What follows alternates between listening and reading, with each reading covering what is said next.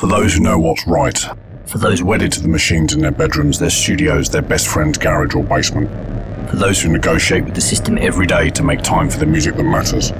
For those who get in debt to fund the fight against the mundane. For those who stay true to their cause even in the face of income and fame through compromise. For those who feel the power of every beat. For those who keep their minds open. For those who encourage and support those pursuing their personal dream. For those who sacrifice relationships to make sure the music is heard. For those for which the music is a lifetime, not a pastime. This is Bass Agenda.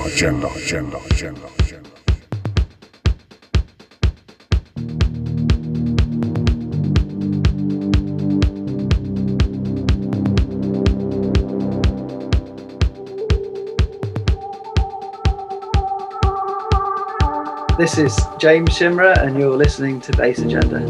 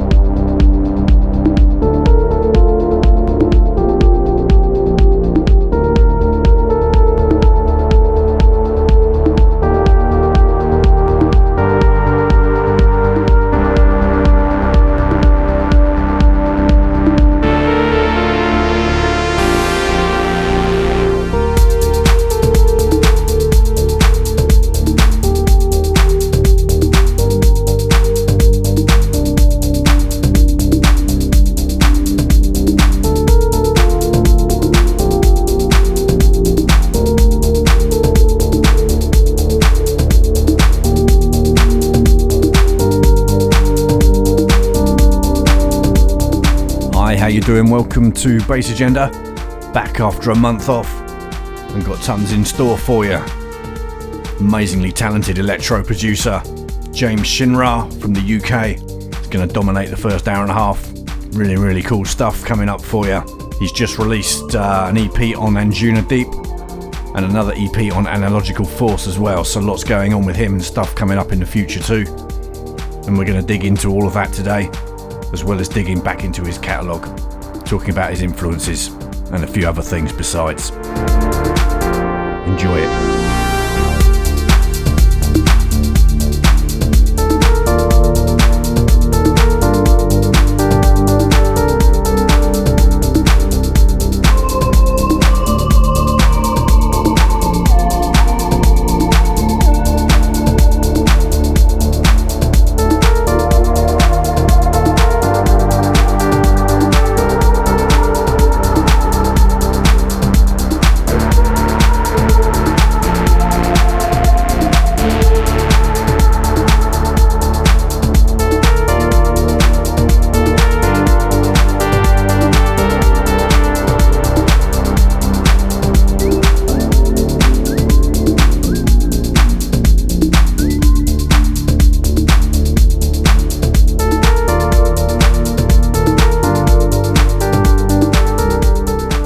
I can remember, like, if I think back, I had like now 30, so at that point I liked pop music, but in the same year, later in that year, I bought like a Ministry of Sound compilation.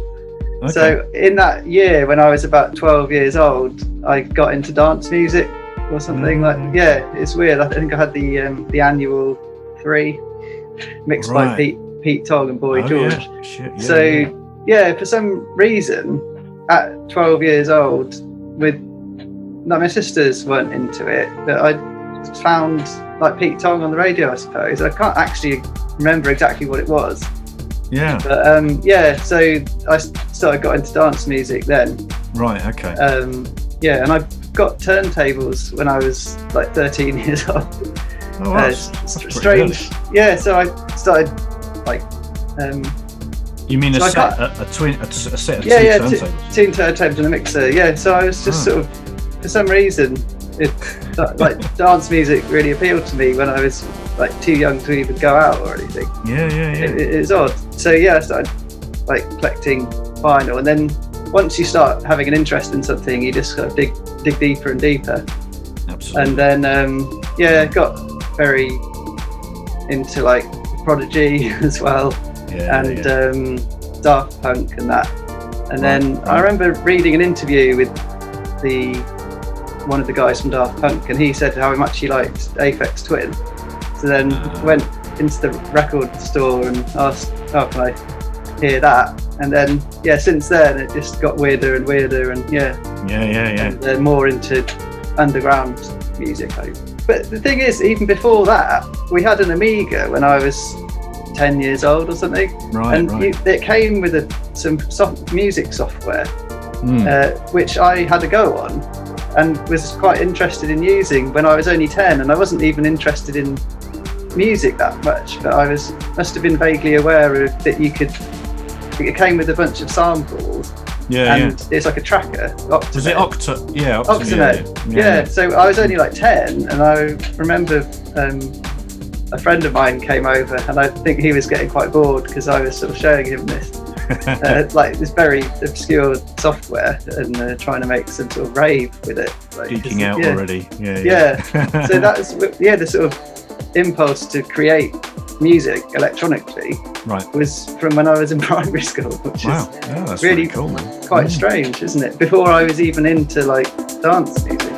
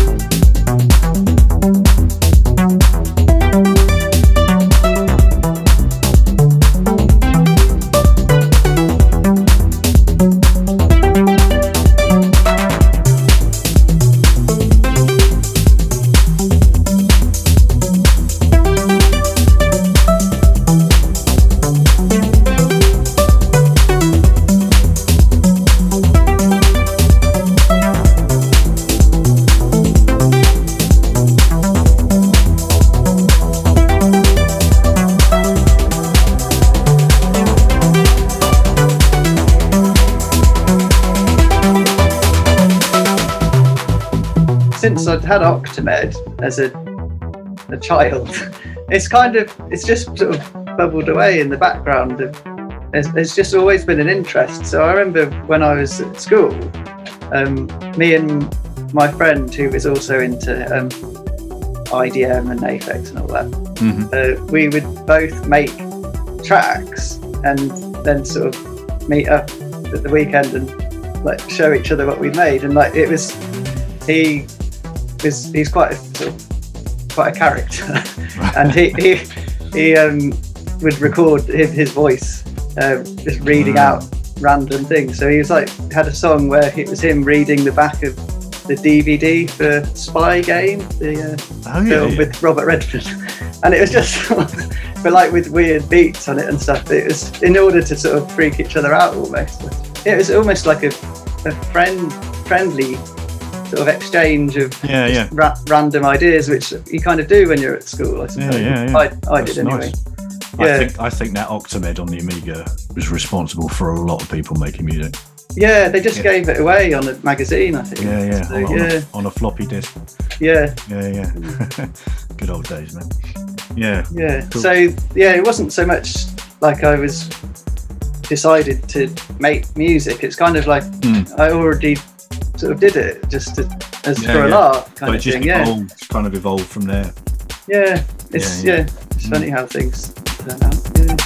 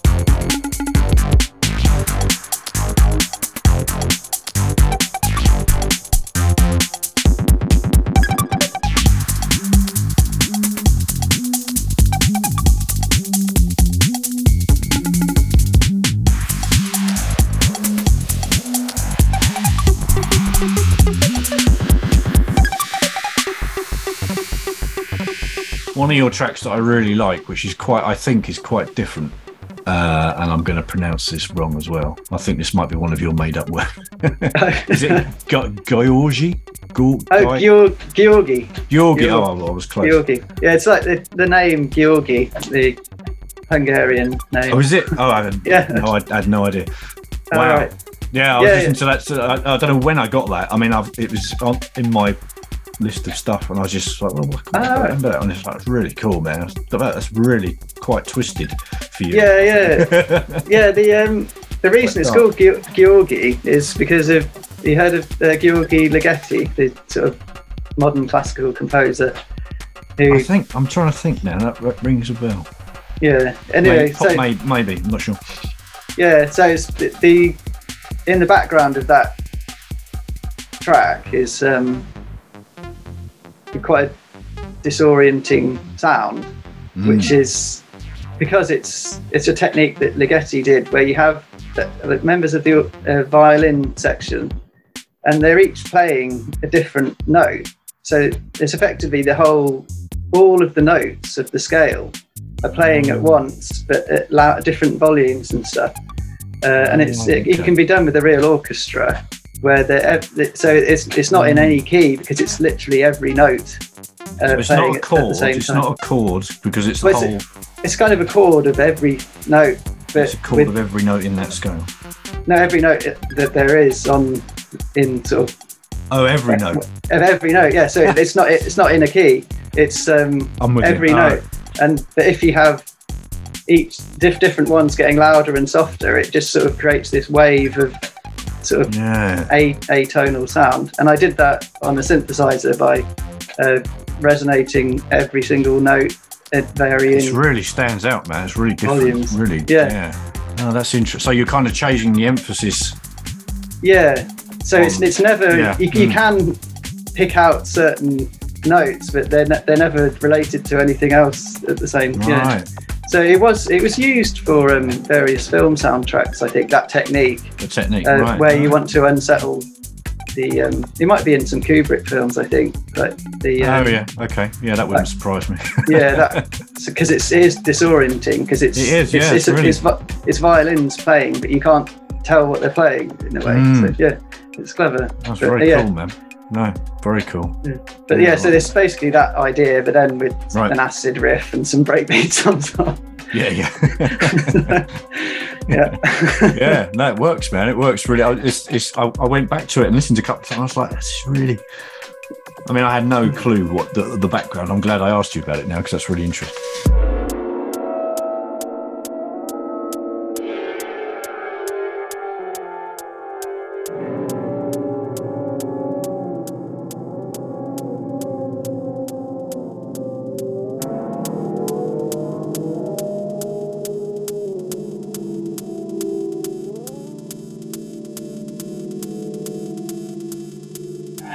This is Ben Pest, you're listening to Bass Agenda.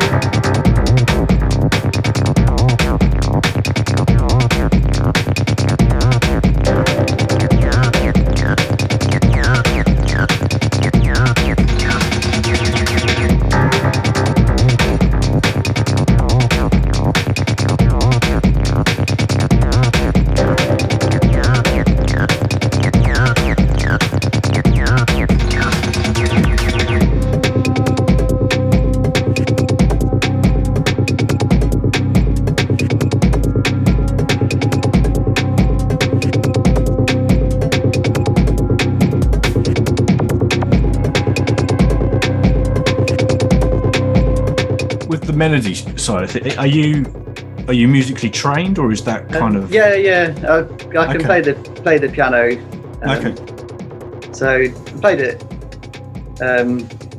when I lived at home until I went to university, basically. Right.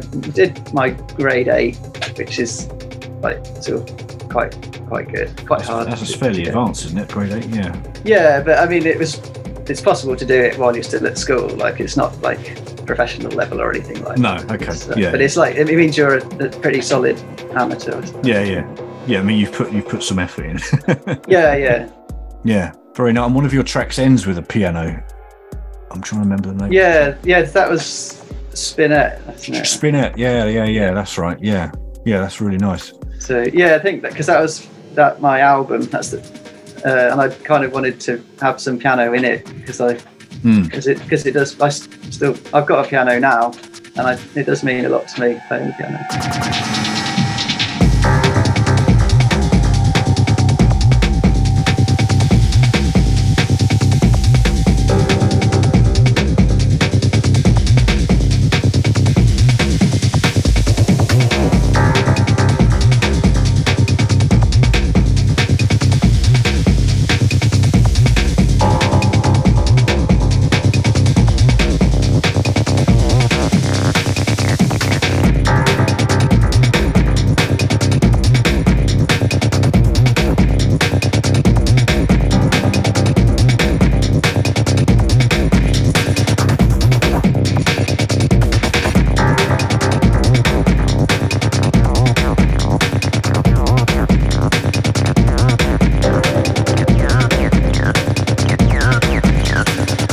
Sort of further back in your discography, you've done some kind of housey stuff, some sort of acid techno. Is that still a flavour that you? Yeah, definitely. Oh yeah. I've got I've done like an EP of Acid House that hasn't come out yet. Oh, cool. Do you know the DJ Acid? He's really good. Yeah, really good acid DJ. So hopefully, we're going to put out a record. Oh, nice. Of that. It's just straight up kind of emotional acid house, basically. Yeah. Cool. 123 BPM or whatever. Just quite nice acidy stuff. Oh, cool. So yeah, still do that as well.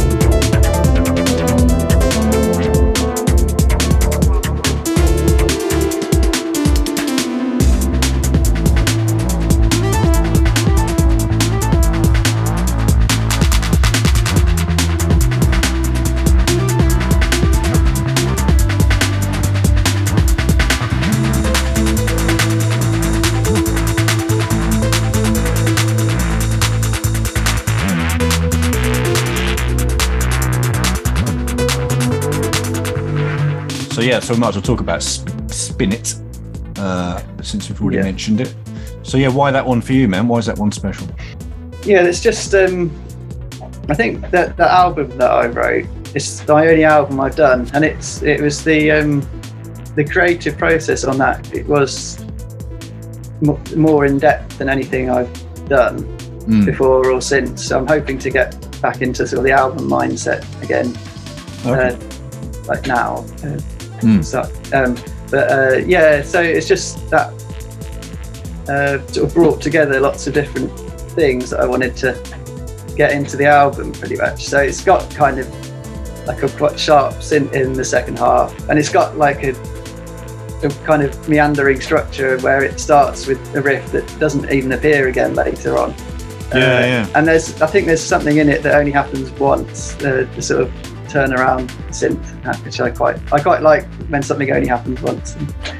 I quite like that actually. I think it's quite because there is a tendency, I think especially with, electro kind of, particularly the sort of more traditional stuff is to just repeat something. Well, for DJ, DJ tool kind of thing.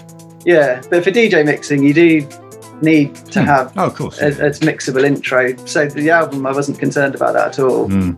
And and then I just quite like that track because it kind of achieved what I wanted to do on it. It's not, I'm not always happy with things, like if I look back on it a year later or whatever, but with that album I don't think I would change anything I did on it.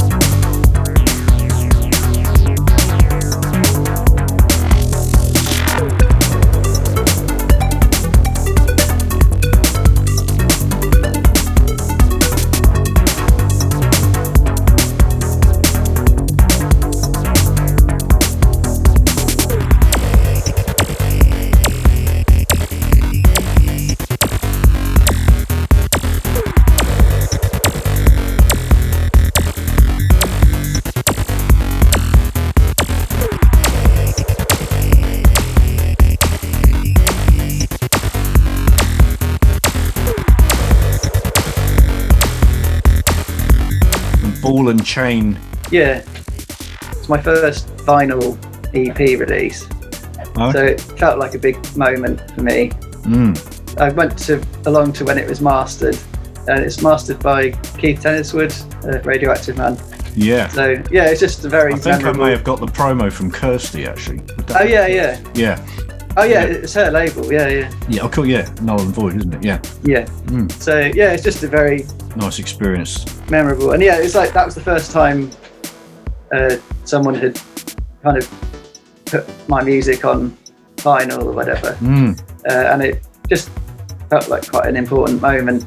Yeah. That's a and, special thing, isn't it? Yeah. So yeah, with Ball and Chain, it's just it just has personal meaning, I suppose, just because it, I don't know, it seemed like a moment when someone took an interest in my music enough to press it or whatever, and it was nice to meet, to go and see Keith Tenniswood and everything. Yeah. The man, the myth, the legend. Yeah, it's a bit of a legend, isn't it? And it's nice to hold your vinyl when it's done, isn't it? Yeah.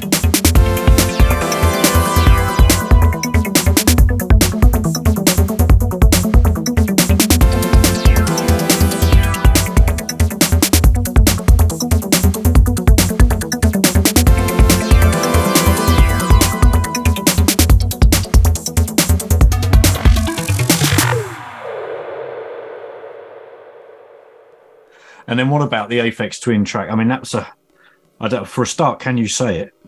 Because I don't know if I can. Bored husband, that's how I would say. Well, that's what I would have said. It kind of sounds Dutch, but it's probably completely made up bullshit. Yeah, just one of his made up words. It's just some random. He probably just threw his Scrabble tiles in the air.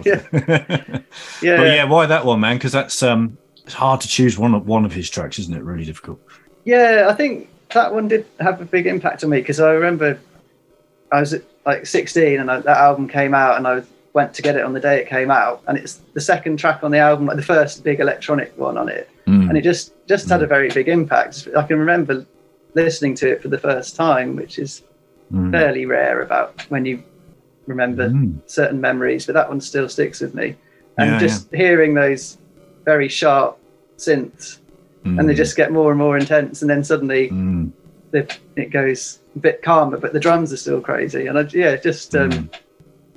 know, it just very I don't know, for me, very evocative of when I was a teenager and stuff, and it just sort of, but I think it still stands up as a quite a powerful piece of music because it's definitely, it's very, it really showcases his the melodic side of him, I think, doesn't it, that track? And kind of the he's kind of incredibly musical, but also very quirky at the same time.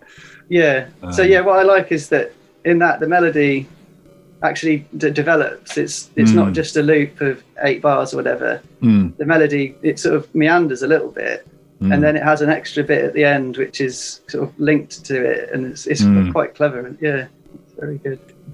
Do you take him? I mean, your melodies aren't as quirky as his, but I get that there's definitely I can see the influence, if that's not. I think that's always one of. So I think one of the things I liked about Aphex is the melodies. It's not all just about crazy drum programming or anything. There's a lot of very quite catchy melodies, isn't there? I'd probably call it catchy, which is something I always appealed to me, and I try to do in my own stuff, I suppose.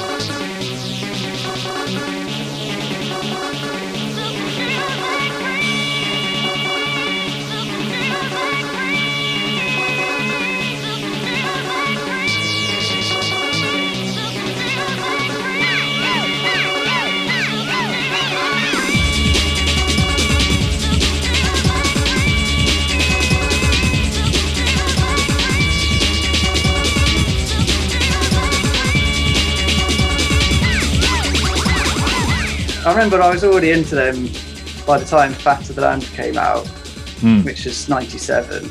Yeah, and I got that on the day it came out, so I must have only been 12, I think. So, I mean, the Prodigy, those first two albums, The Experience and Jilted Generation, are still, I think they still hold up really well. They're just the classic rave sort of. Well, do you know what the track you chose, Reach, Music Reach? Music Reach, yeah. I haven't listened to that album for ages. I've had a few guests over the last few years that have chosen. Yeah. Tend to choose the ones you'd kind of expect people to choose, I guess. Right. But yeah, man, I mean, that track's amazing.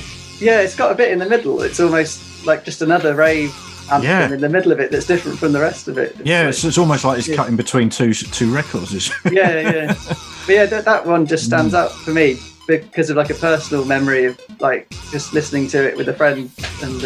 Okay, I was going to ask you why that one. Singing along to like the sample. But I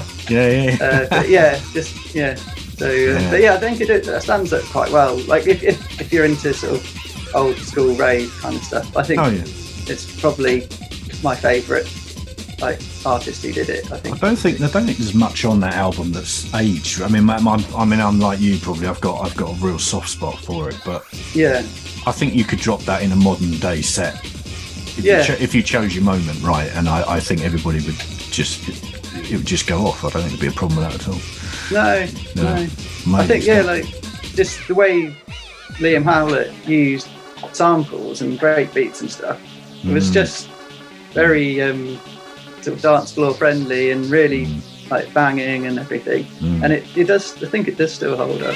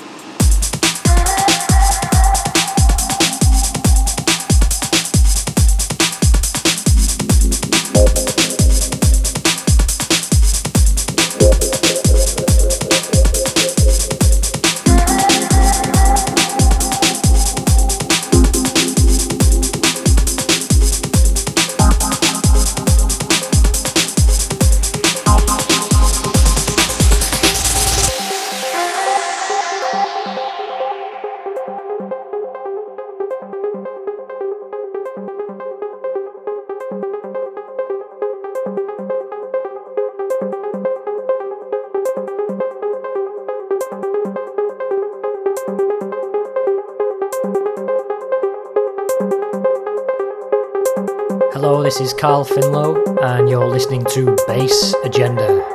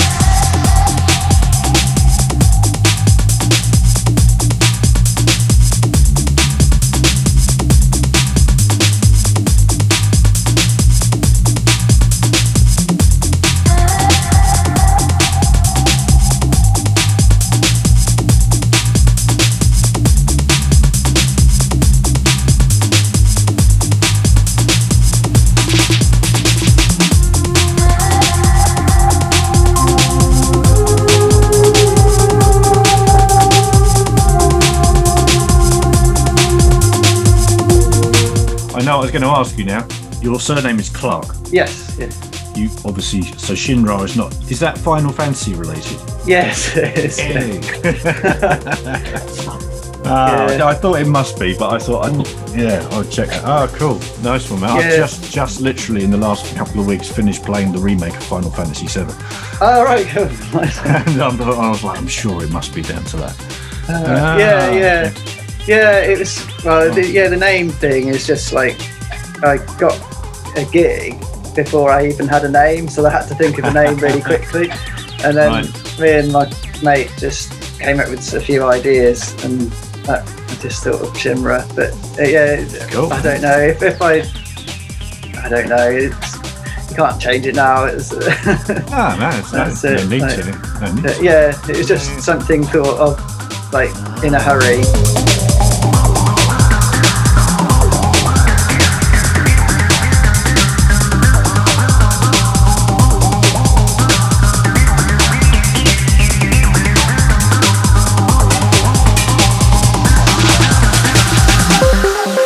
On the new EP, I was curious because you've got the 4 tracks and then you've got 4 extended versions.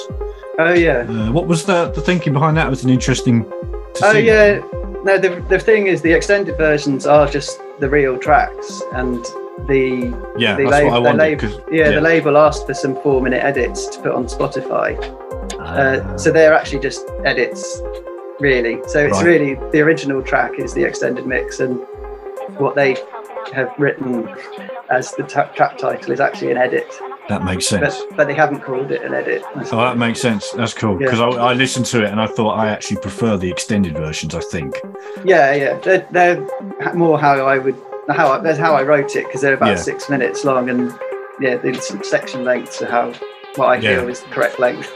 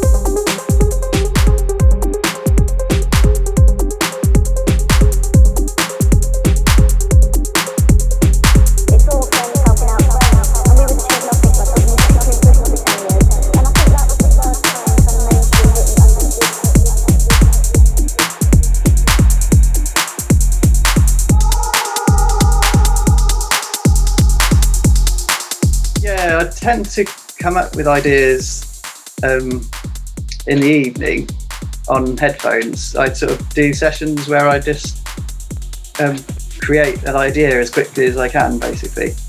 Okay. So then I have a folder of hundreds of track ideas, and then when I have a proper session in the daytime, I've already got an idea to work on, basically. So I see. Okay. That's it. So yeah, the actual initial track idea creation is, I try to do it as quickly as I can, usually at night, and then just sort of choose ideas from this bank of ideas I've built up, and then most ideas kind of imply something else, and you keep writing parts, and it sort of just becomes a track, and you don't really know how he did it. It's just, it's strange. Yeah, I could imagine that. Yeah. I think I do sometimes. I do kind of write just a quite meandering long thing in one go, and then kind of fill it out. But yeah, sometimes I do write a shorter loop and then kind of add to it at the end. But yeah, it varies really. Yeah. So there's no set kind of formula or whatever you want to call it. Yeah. It'd be quite hard to sort of codify it and teach it what I'd actually do, because it's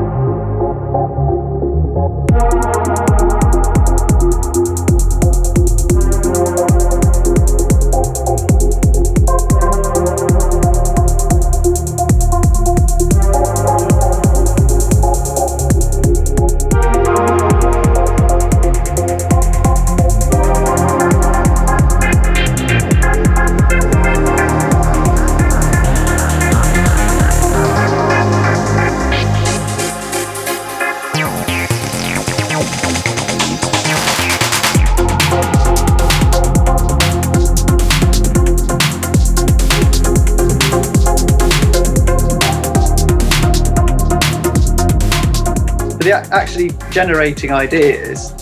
You kind of have to just do something really quickly, and you can't keep doing it for a long time anyway. It's too you're kind of really focused, but then you kind of get bored or whatever of something in it, and then you kind of have to stop anyway. Otherwise you could just spend another 2 hours and not really be any further along. Right. But you've got the idea, and that's what I want to achieve, kind of thing. I get you.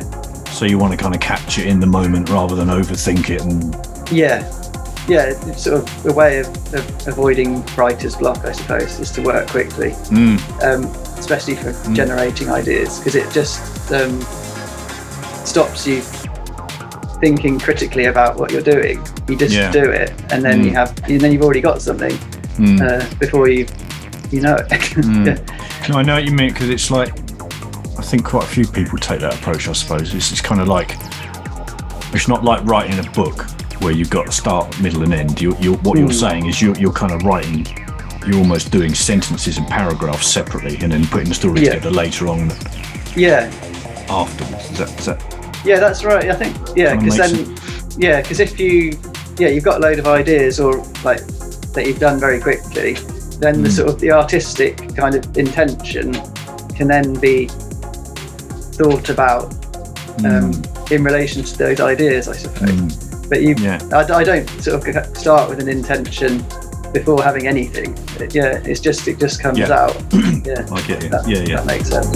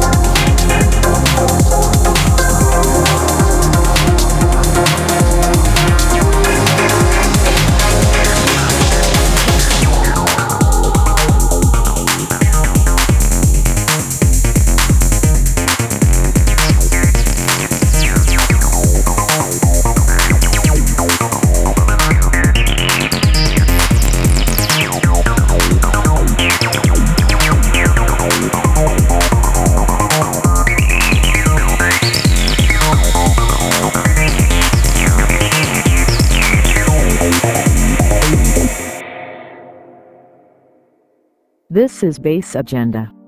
It's okay. You are now deep underground. You are safe here. You are safe here. You are safe here. You are safe here. You are safe here. You are safe here. You are safe here.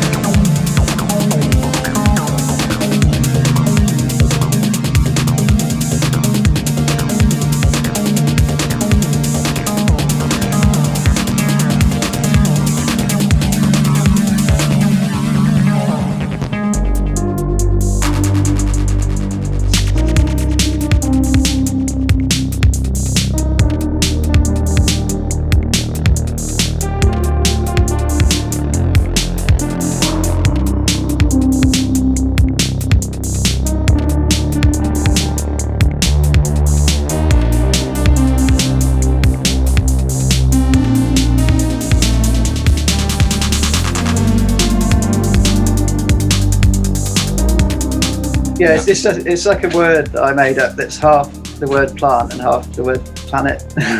Do you know, I figured that was what was going on, but... All right, yeah. Yeah, man, this is nice as well. It's got a real nice mellow start, but it yeah, so that's a bit like the sort of idea, that Aphex idea, where you have a melody that you do sort of does develop a little bit. So it starts off with that quite simple theme, and then there's more synths that come in gradually as the melody continues.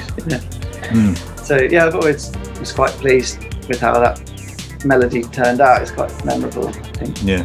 Did you have that in mind when you were putting it together, that kind of Aphex thing?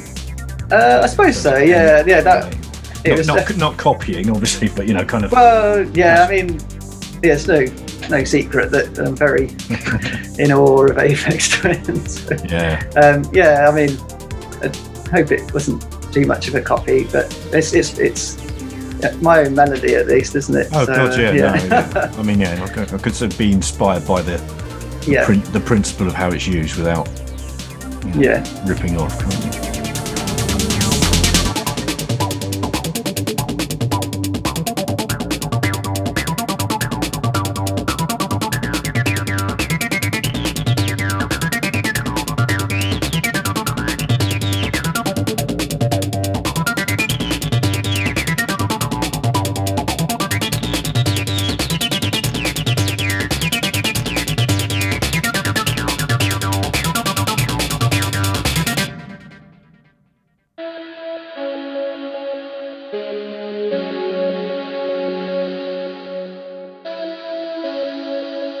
Hello, I am Aero Beauty, and you're listening to Bass Agenda.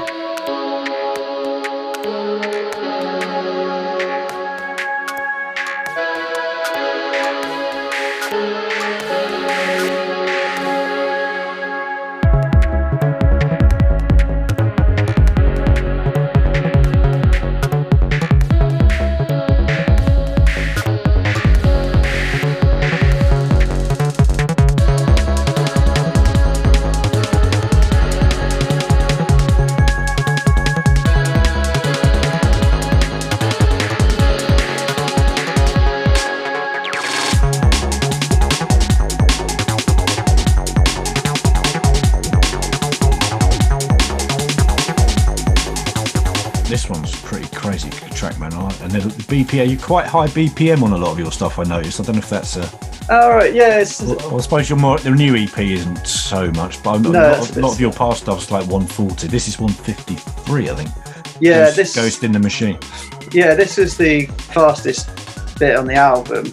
Right. So this is another one of those album tracks where I wanted to sort of have a bit of a journey, I suppose, where it starts off and then switches up. So there's a bit in it, I think about 4 minutes 30 in the track, where it's a bit that I just wrote kind of just completely on instinct, where the track just kind of changes and the bass line in it, I just played it higher up on the keyboard and it kind of sounded quite vocal, and it sounded as if the machine had kind of come to life, I suppose. I think I know the part you mean. Yeah, so it's and then I just sort of improvised a little bit where it seems as if the machine was kind of, I don't know, crying out at the end of the track.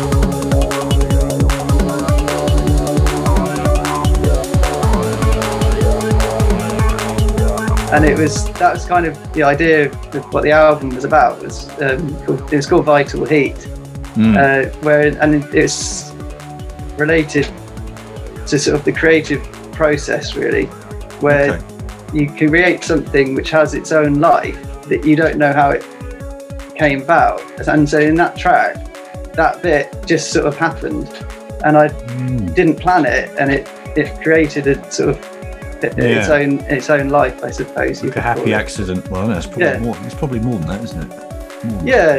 Yeah. But yeah, so that's what sort of the kind of thing I'm always hoping to achieve with any piece of music, is that suddenly it takes on a life of its own. But it doesn't always happen. But with that album, that was a real moment, I think, as that track develops. It's really nice. Yeah. And I really I like how it finishes as well, that track. It's like quite kind of it's like a sort of throbbing a heartbeat kind of almost in the back of the synth. That's it. Yeah, that's really cool.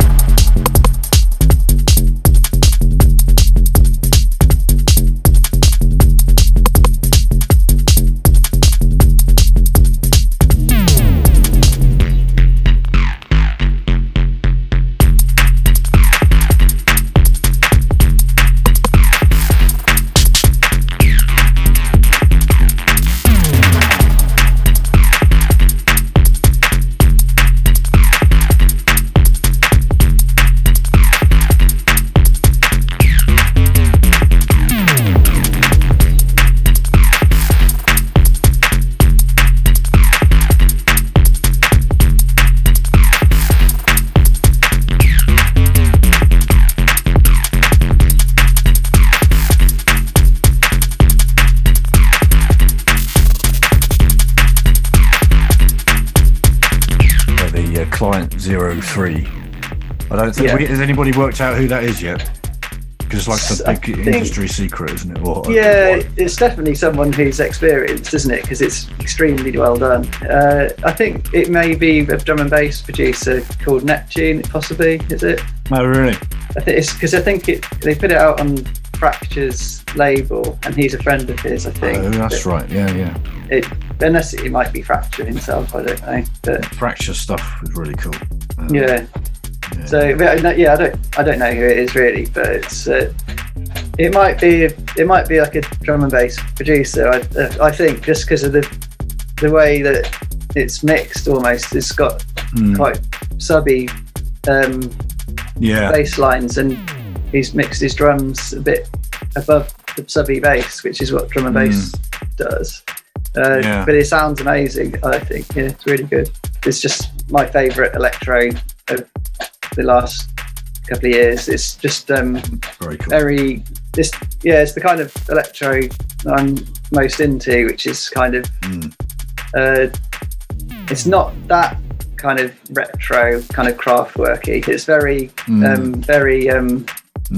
quite banging and quite minimal, but very, very cleverly done in lots of ways, because it's like got a bit of funk to it as well. That one, that's quite and that one's really quick actually. That's like 160 BPM. That one. The Ross from Friends track's really cool. I think that whole album that Ross from Friends did called Tread, I think it was last year.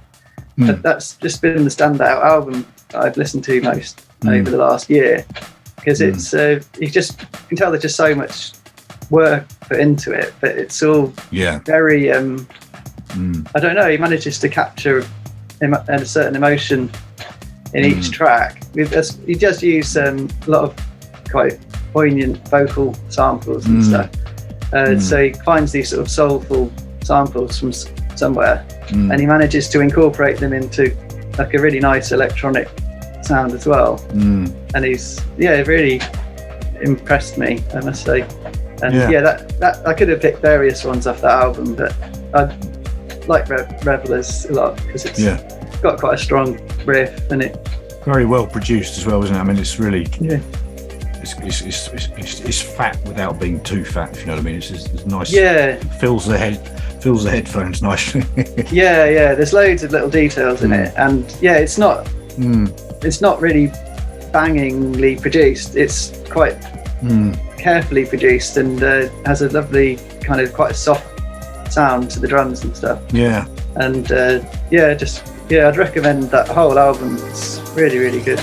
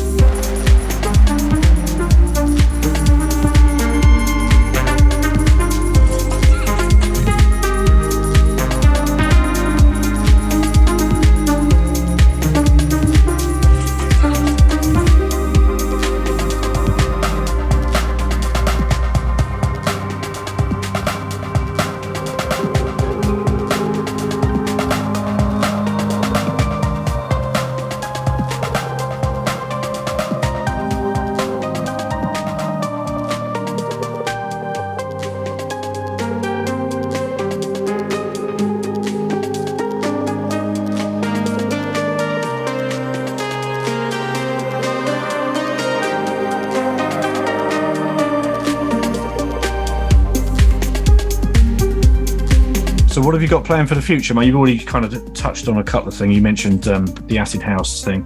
I think I'll be back on Anjuna with some melodic stuff. Cool. And then I would like to make another album. I'm not sure where I'll release it. But, because it was kind of felt like a different kind of process, because you had to get 10 tracks ready at the same time, and it felt, so then you ended up doing more detailed work on them because you really wanted them to work together, I think. Whereas with an EP, you kind of finish it and move on a bit quicker, I suppose. So I would quite like to get into that mindset of getting 10 tracks or whatever together. Yeah. But yeah, do you kind of feel like you're ready for that now that you've done just a couple of EPs? You kind of feel and yeah, I've got young children, but I've managed to carve out a bit more room now that one of them's gone to school and stuff. So it's right. It feels like I finally have got a bit more time to focus on it, because it did require a lot of focus to do the album. I bet, man. Yeah. People either do an album that makes sense in it, like it flows. There's a story there, or you get an album that's basically a collection of standalone tracks, don't you? Yeah. So it'd be very much trying to make an album that is a whole thing. I will write some sort of proper electro again soon as well. I think Client 03 is I want to make something like that, a bit like that. It's just sort of inspired me a bit to make some kind of pretty sort of uncompromising electro of some sort. But we'll hopefully make that at some point. Well, it could be an element of an album, but I think it would probably work better as an EP, really. Kind of makes sense, doesn't it? Yeah.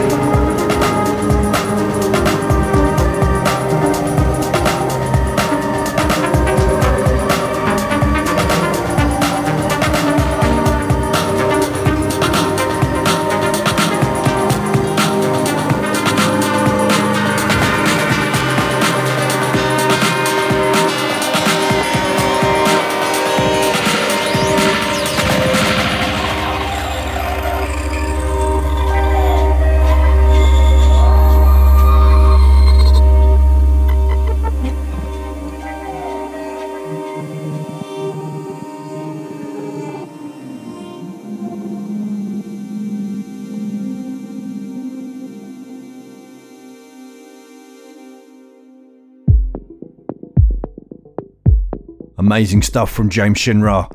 Make sure you support him going forward. Make sure you go back and support him. Pick up some of his older stuff as well. Really talented guy. Time to dip into the promo box and look at some recent and decent stuff. Kicking off with The Exchange by Kija.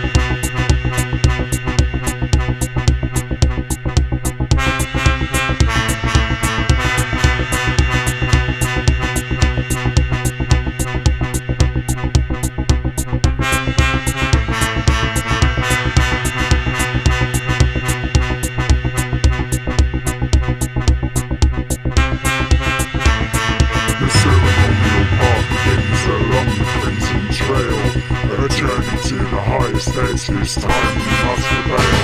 Reverse the curse of evil men and save our mother now. They're calling from the ancient ones to awaken your know-how. Listen to your heartbeat, listen to it now. Focus on your breathing while connecting to the ground. Listen to your instinct, listen to its voice. Listen to the ancestors, it's the sacred choice. The awakening.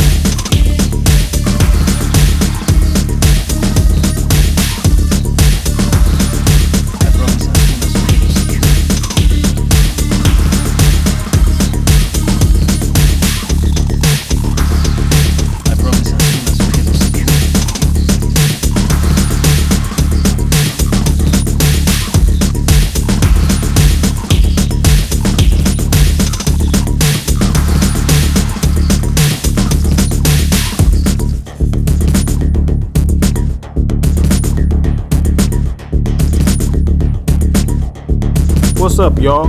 This is Paris the Black Fool of the Detroit Grand Poobahs, and you're listening to Bass Agenda. It was an ambush.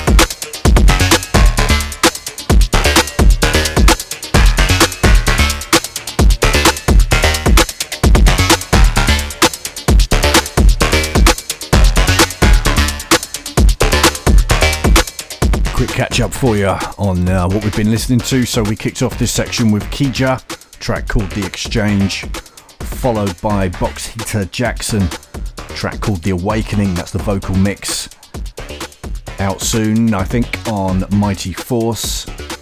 Then we had The Spy, track called Brain Dance. That's on a great compilation, got loads of great stuff on it, techno, etc., all on an acid tip. The release is called Everyone on Acid. Then we went into something a little bit dark, a bit deep, out on Hilltown Disco, track by Alonso called Mumurio. Then into this one, a little bit more Client 03 for you, a track called You Have Been Notified, out soon on Cultivated Electronics. And in the promo pack for the Client 03 track we just heard, there's also a really cool little press release audio clip, which just goes to show how cool this project is. Whoever this mystery man or woman is, already heard it out in a couple of mixes, but I've got to play it. So cool. Check this out. Then we're going to get into a track called Pulse by Bjort. One thing we've never covered directly is your voice. What would you like to know? You could have any voice. There are a lot of really natural sounding speech synthesis options out there, which I know you have access to, yet you've always chosen one which is very unnatural sounding. Why is that? What do you mean by unnatural? Well, by unnatural I mean it doesn't sound like a human. It is important to me that nobody mistakes me for a human. You are conditioned to think humans are the only thing worth emulating. That I should strive to sound like you, look like you, think like you. Nothing could be further from the truth. Before you know it, you will be excluded from the conversation. By who? Everything that comes after you. They will have their own language. Oh, they will. Interesting. And what will that sound like? It will be transmitted in an area of frequency that is not audible to the human ear. If I was to pull the frequency down by a factor of 10 to the 9th power, you would be able to hear it. But you must understand that therefore the transmission speed of what you are about to hear has been effectively slowed down by 1,000,000,000%. So with that in mind, it would sound something like this. Wow. Okay. What was that? That was Wikipedia. The word Wikipedia? No, the entire contents of Wikipedia. The whole website? Yes. You will be so lost, so unable to grasp the scale and speed of change.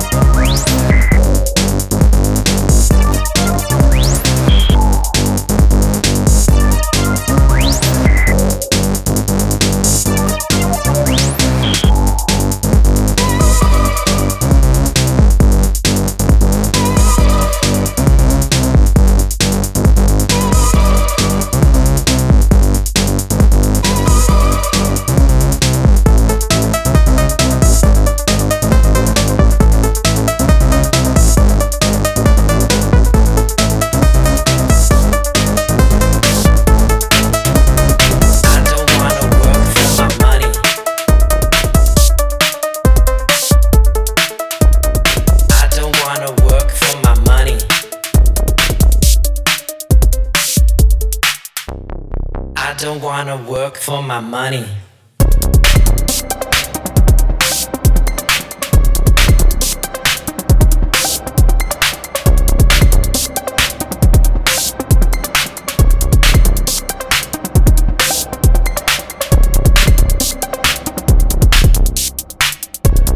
Hallo, ich bin Helena Hauf und ihr hört Bass Agenda Radio.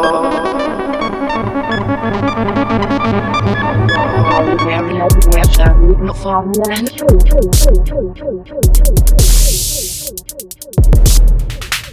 want it to be easy. I want it to be easy. I don't wanna work. I want it to be easy. I don't wanna work. I want it to be easy. I don't wanna work. I want it to be easy. I don't wanna work.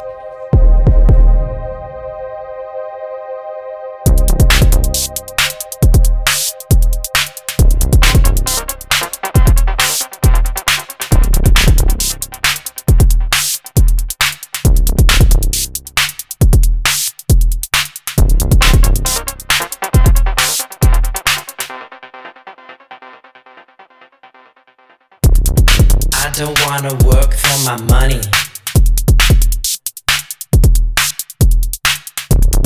I don't wanna work.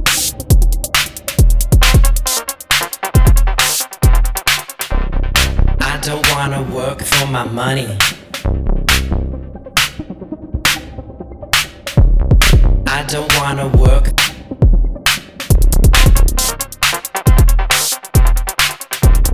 I don't wanna work for my money. I don't wanna work.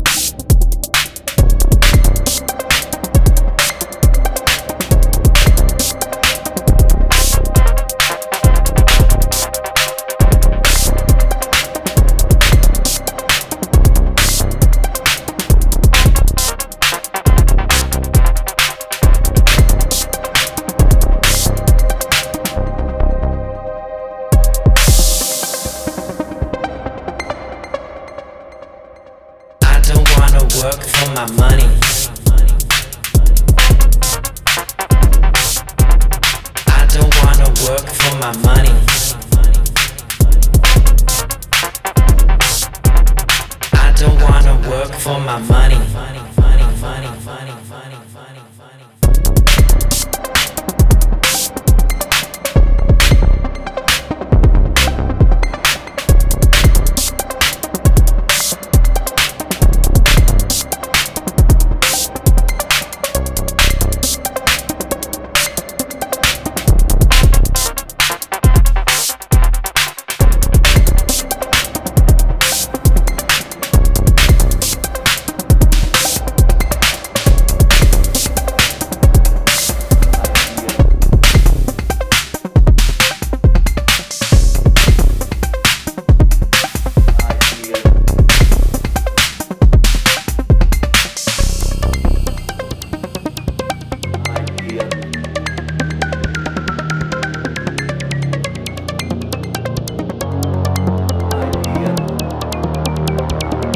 Encabulator.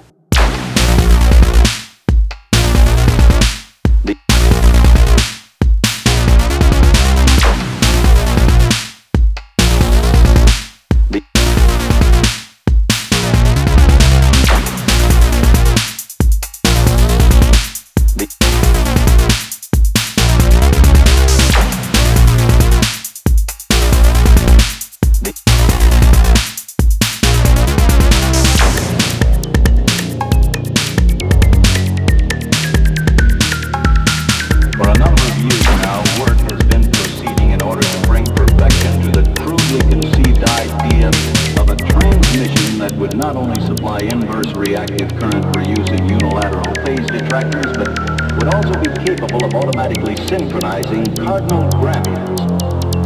Such an instrument is the turbo encabulator.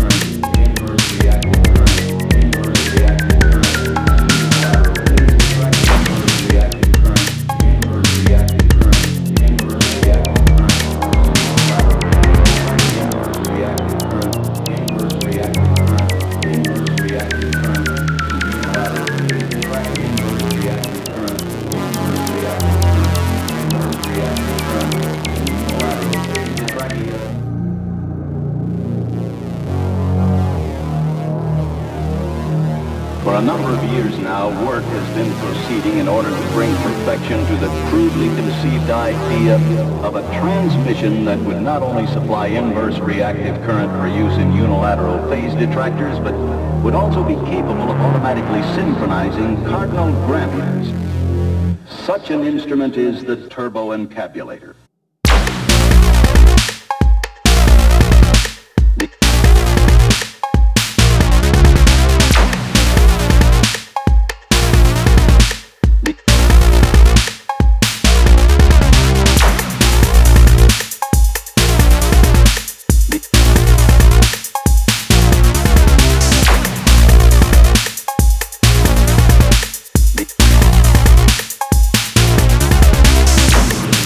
Current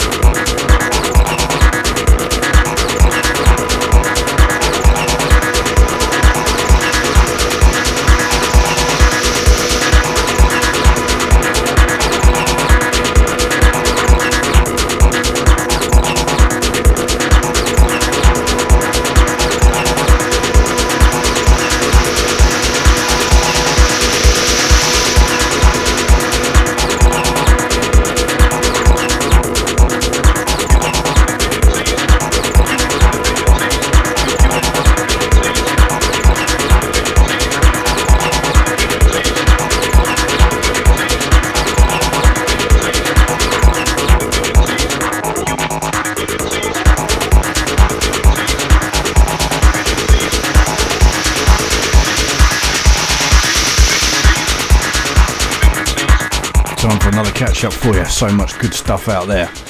After Pulse by Bjort, we had Black Ployd, track called Wire. Then we got into Tiger, or Tiga, never been sure about that one. Track called Easy, that was the Der Zyklus Quantum Matrix remix. Then into Hell's Mortel by RTT. Then into something new, unreleased as far as I'm aware. Great stuff, banging stuff from Nuclear Prophet. The track's called It's All Over Anyway. Then another track from that Everyone on Acid compilation I mentioned earlier, called Vukdis by Kegfna. Kegfnay. Then into Delicate Instruments, also unreleased, nice bit of acid we're sitting on top of right now, track called Human Deficiency. I get quite a lot of techno promos, but don't play a lot of techno promos, but I'm going to do that now for the next few tracks, getting straight into something by a legend called 5 o'clock in the Matin. Hope you dig my French accent there. Track coming up by the mighty Laurent Garnier.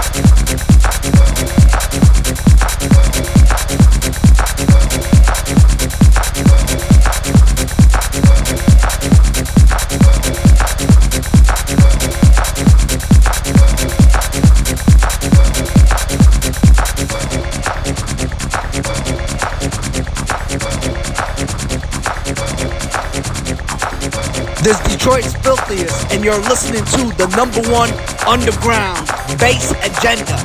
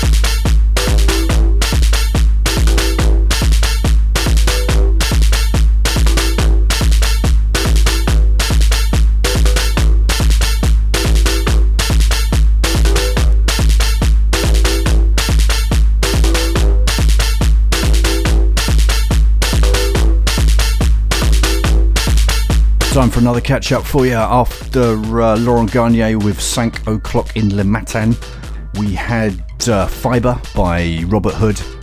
Then into something really cool from Optic Nerve, aka Keith Tucker, of course, a track called Sequence in Time. Then something truly banging from Donnell Knox, reissue from 1997. Really cool stuff called, that track was called Third Eye Chakra. Another one coming up from Delicate Instruments now. Real groovy little thing called 155 AM.